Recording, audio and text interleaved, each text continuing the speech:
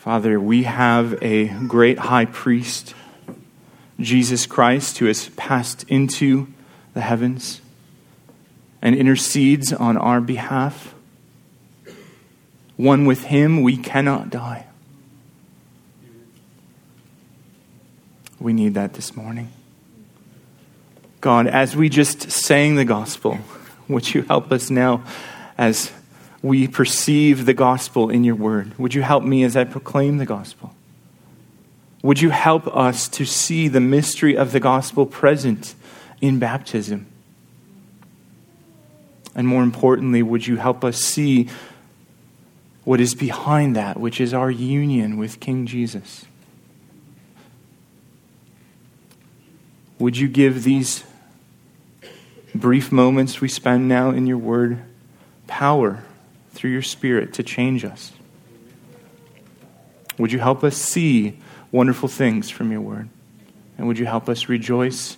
And would you satisfy us with your steadfast love? We pray. Amen. If you have a Bible with this morning, go ahead and turn to Romans chapter 6. Romans chapter 6.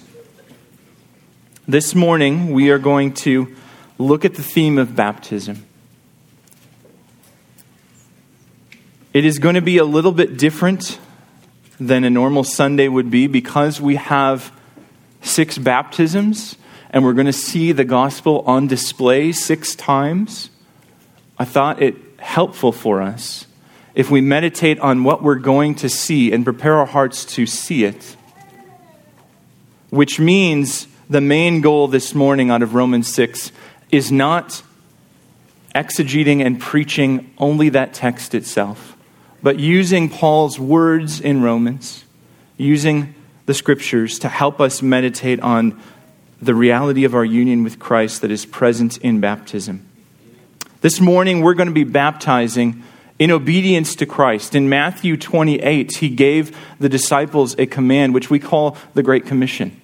Many of you, I'm sure, are familiar with it. I want to read it for us this morning. Jesus told his disciples, "All authority in heaven and on earth has been given to me.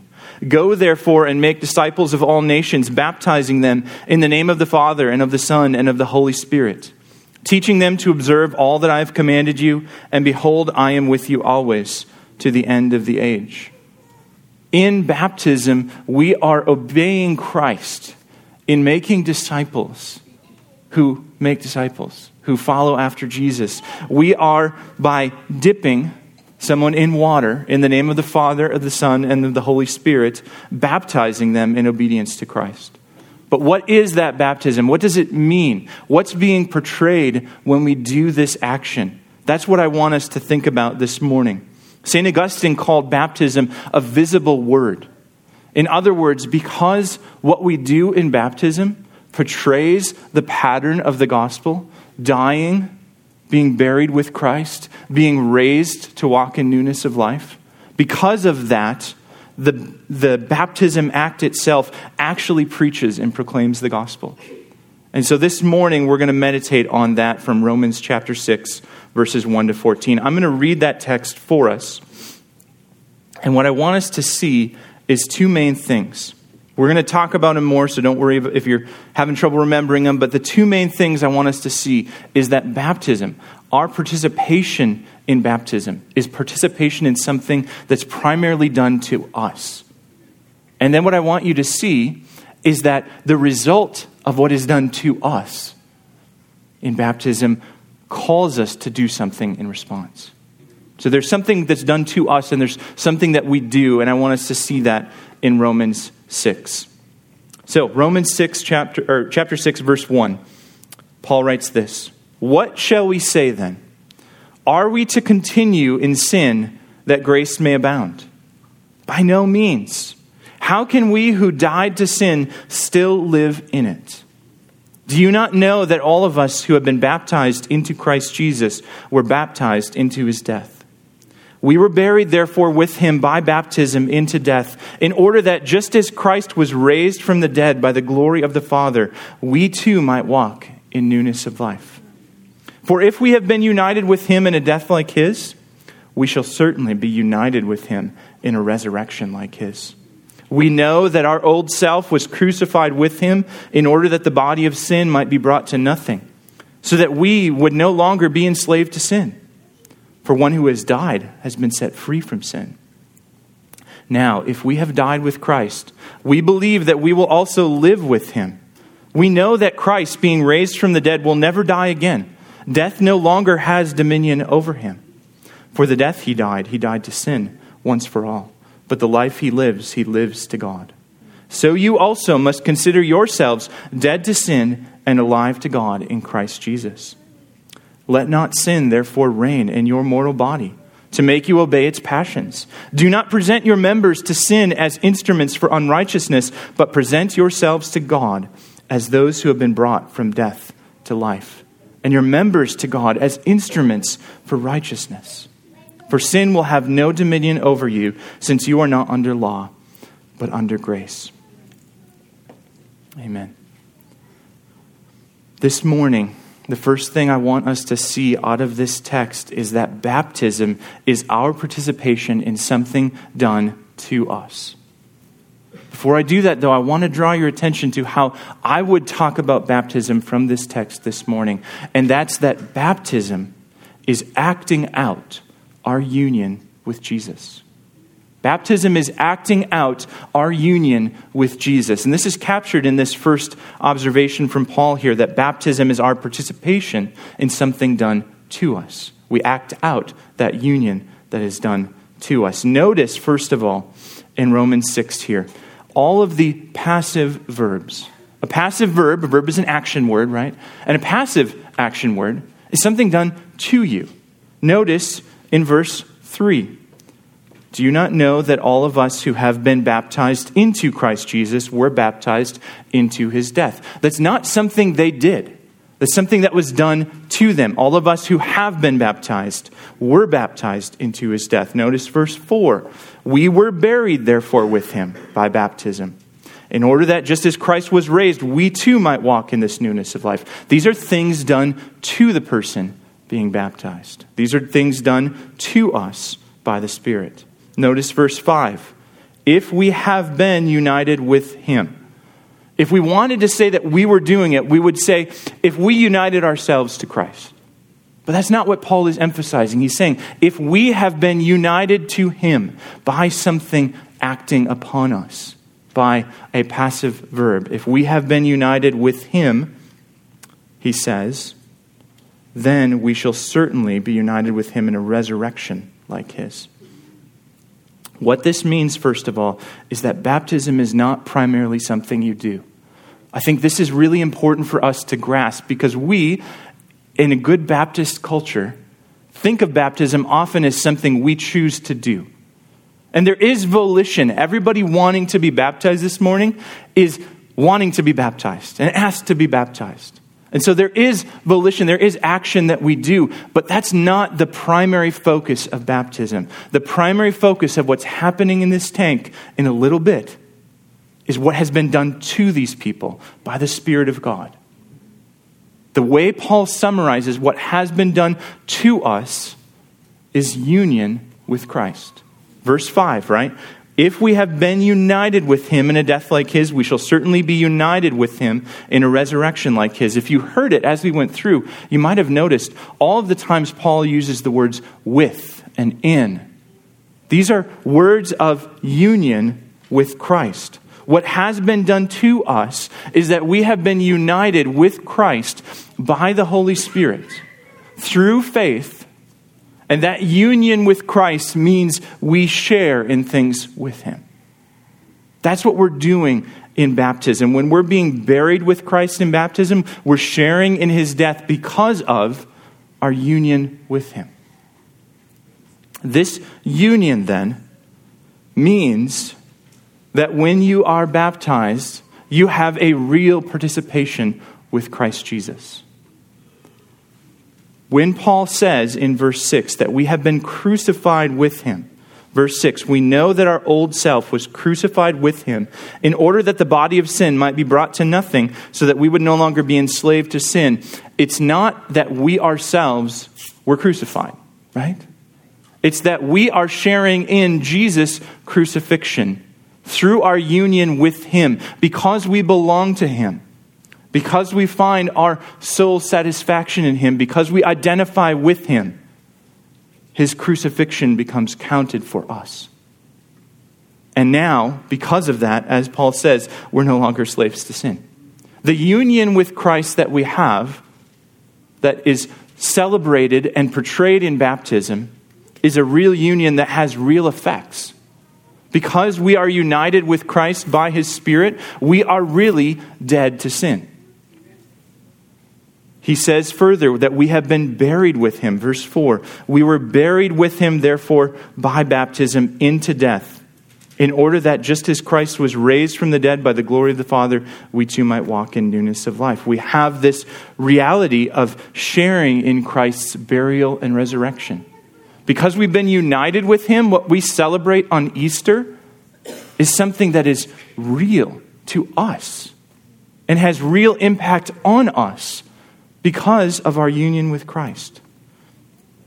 So friends, this means that in our participation in the thing done to us, we are acting out our union with Christ, and it's the union with Christ that causes the real effects, not the acting it out. What this means is baptism itself cannot and does not save you. Baptism itself is not what's causing this death to sin. Baptism itself is not what's causing this newness of life. Baptism is acting out the union of Christ that causes our death to sin. The union with Christ that causes our newness of life. All of these things are given to us in Jesus, and we are given the opportunity through symbolic action, embodied symbolic action with our bodies, to act out this union. It's similar, I think Charlie mentioned it in Sunday school this morning too. It's similar to a wedding ring. Right? The wedding ring is not what makes you married to that person. My wedding ring is not what makes me married to Nicole, and it's a good thing because in the first year of our marriage, I lost my wedding ring. But it is a symbol that signifies the reality of something that's true about Nicole and me, right? This is what baptism is. It's an outward sign of this inward reality. Marcus Peter Johnson puts it this way. He says, in the waters of baptism, God impresses upon our bodies the truth and reality of our incorporation into the death, burial, and resurrection of the living Christ. Baptism, in other words, is a visible and tangible experience of the exceedingly good news of the gospel, that we have been crucified in Christ's death and raised to new life in Christ's resurrection. Baptism is the sacrament or mystery of our new crucified and resurrected identity in Christ Jesus. Baptism is the gospel in water, allowing us to experience in our bodies the truth that we are immersed forever into Jesus Christ. What this means for you, church, as you see these 6 people enter the waters of baptism, behold the gospel.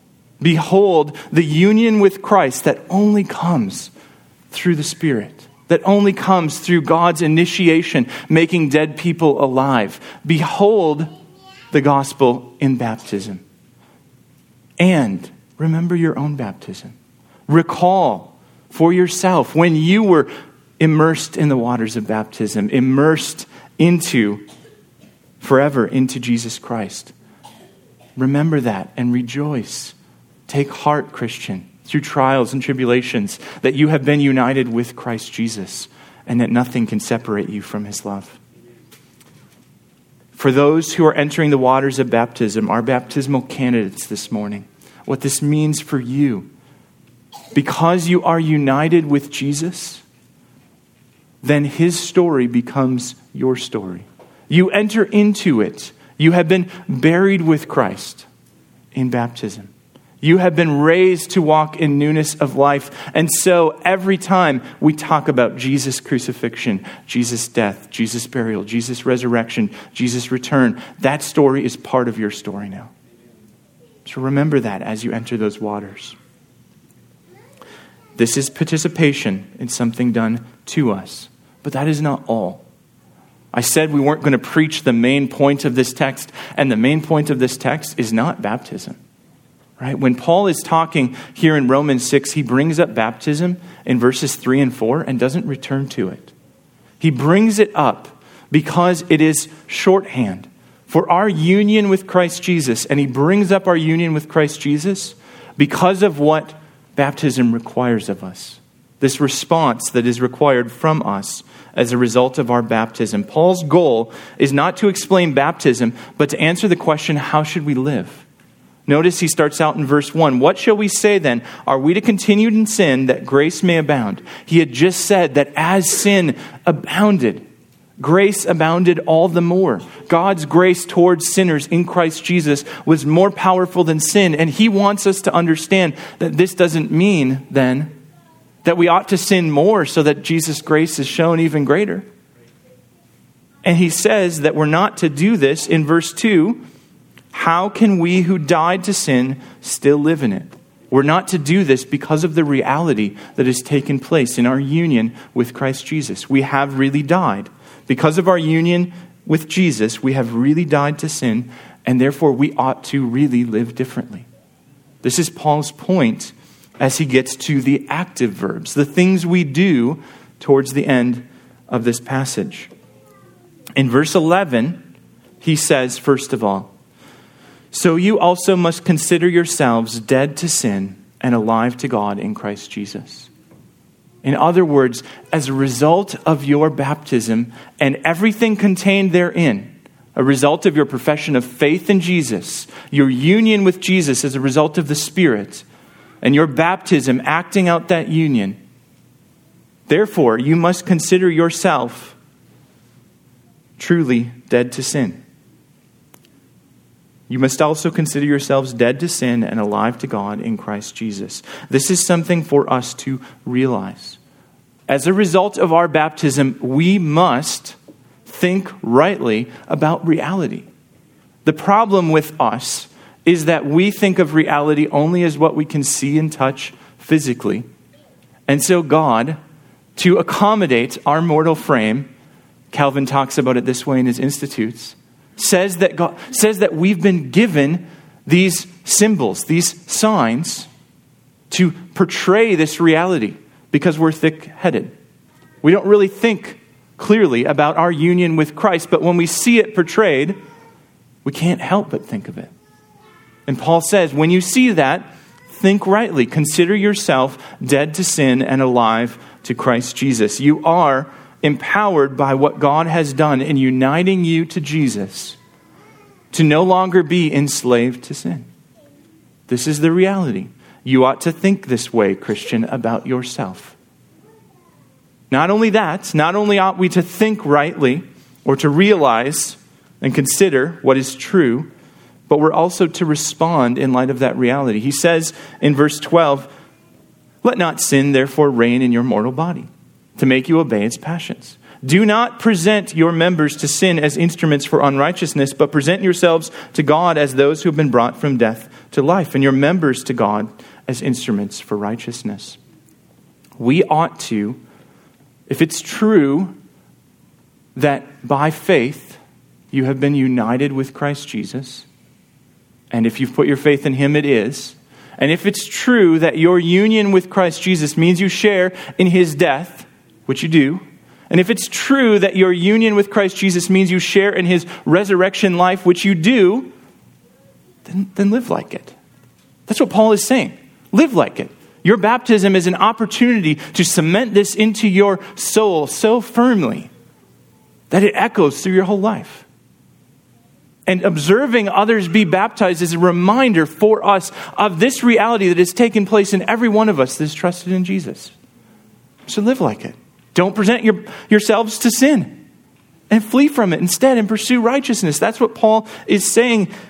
It's a summons to live according to the new life that we've been given. Baptism requires a response for us, and it's not a response that requires us to just try harder to make ourselves right with God or to try to keep ourselves glued to Jesus because we're slipping away. No, it's a response to live out the reality of our union with Christ. Baptism is calling us to do that, to present ourselves as instruments for righteousness. Kevin Van Hooser puts it this way. He says, water baptism inserts the disciple in a very visible and tangible manner into the story of Jesus. Baptism marks the disciples setting out on Jesus' way by ritually enacting the death of the old self and the birth of the new. Baptism is the actor disciple's port of entry into the action. Baptism by water is a public declaration that an individual agrees to be an active participant. This is the volitional nature of baptism. The volition is just another way of saying that this is something I do, and I do it on purpose. This is the volitional nature of baptism, that we are proclaiming when we enter the waters of baptism, we are going to be an active participant in the gospel of Jesus Christ. We are claiming Christ's story as our own, and therefore we're claiming his mission as our own. One of the ways we're going to embody this reality in the baptisms in just a moment is by having the congregation be an active participant in these baptisms. One of the questions that we ask, there's a lot of questions directed at the baptismal candidates, but there's also a question directed at Sojourners Church. Sojourners Church, will you help this person to live a life that is pleasing to God? Right? That's what we're called to do with one another, is help one another faithfully follow Jesus. It's part of the Great Commission, baptizing them and teaching them to obey all that I've commanded. Christ is with us as we do it. He's with us in baptism, and he calls us to walk faithfully as we do it. So baptismal candidates, my charge to you as we move into the baptism phase of our service is, as you come to the waters of baptism, be prepared to present yourselves to God as instruments for righteousness. Be prepared to engage in that mission. It will now be your responsibility to make disciples, to call people to follow Jesus, to encourage them to be baptized, and to teach them to obey Christ's command. But you're not alone in doing it. You do it in the context of the body of Christ, and that's a gift. Let me pray.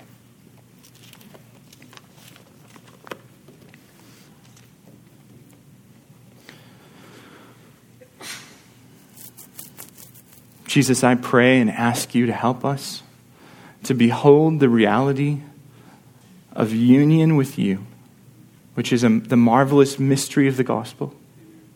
To behold that in baptism, for us as a congregation, as we watch these 6 people be baptized, to behold that and rejoice with them and long to see them follow in the footsteps of Christ and to have our faith spurred on. And I pray for these 6 entering the waters of baptism, for Ella and for Ruby and for Malachi and Lindsay and for Don and Sharon. I ask, Lord, that you would help them by your Spirit to apprehend their union with Christ, a marvelous mystery that is in many ways beyond our comprehension. And yet by your Spirit, you make what is difficult to understand knowable. You make it so that we can have faith and trust in your promises. So I pray that you would help all of us now as we embody the gospel. In Jesus' name, amen.